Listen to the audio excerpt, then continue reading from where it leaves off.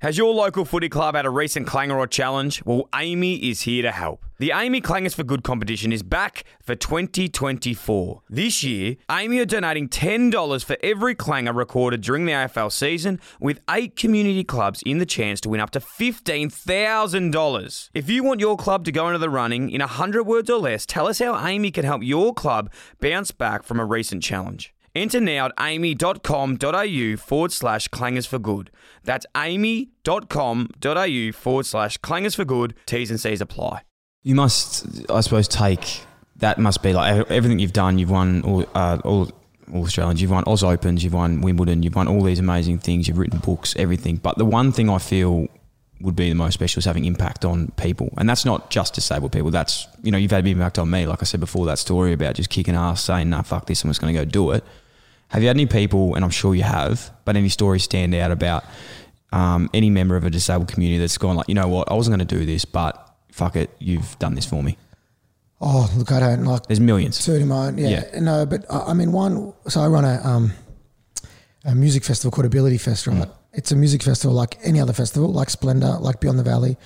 We just have some added accessibility features so people with a disability can come with their able-bodied mates. We have elevated platforms, pathways. We have Auslan sign language interpreters signing every lyric on stage. Have you ever seen sign language to rap music? I haven't. It's like someone having an epileptic fit. It is impressive.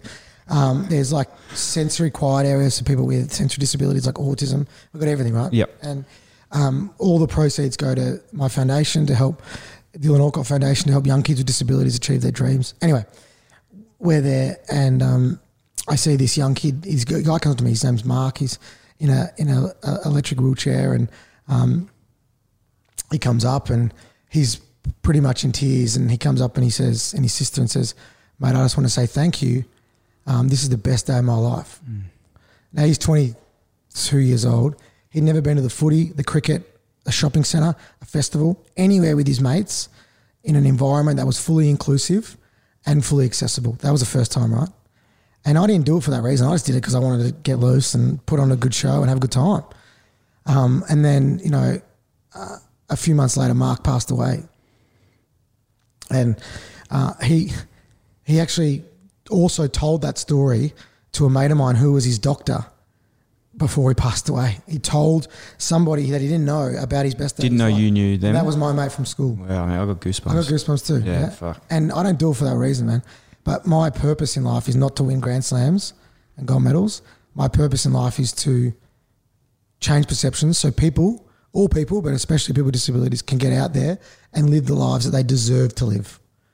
Everybody deserves to go to a festival and have a beer, deserves to go on a date, deserves to have a job, deserves to play sport, right? Everyone does. So it's about finding ways to do that. And that's why I get out of bed, brother. And tennis gives me that platform, which is cool. And it's people like you, friends of mine who have helped me be me.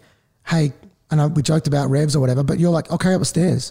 If you're not doing that, well, then I wasn't going out to places. Your producer Sam's a mate of mine from high school and he knows because he's been one of them, but how good my mates are to never leaving me behind. That gave me the confidence to help me be who I am. And now it's just more the public as well because they actually might know my name or whatever it is. And, all that really helps me with my mission, which is to try and keep smacking down those glass ceilings, as we call them, to help people get out and be the people they want to be.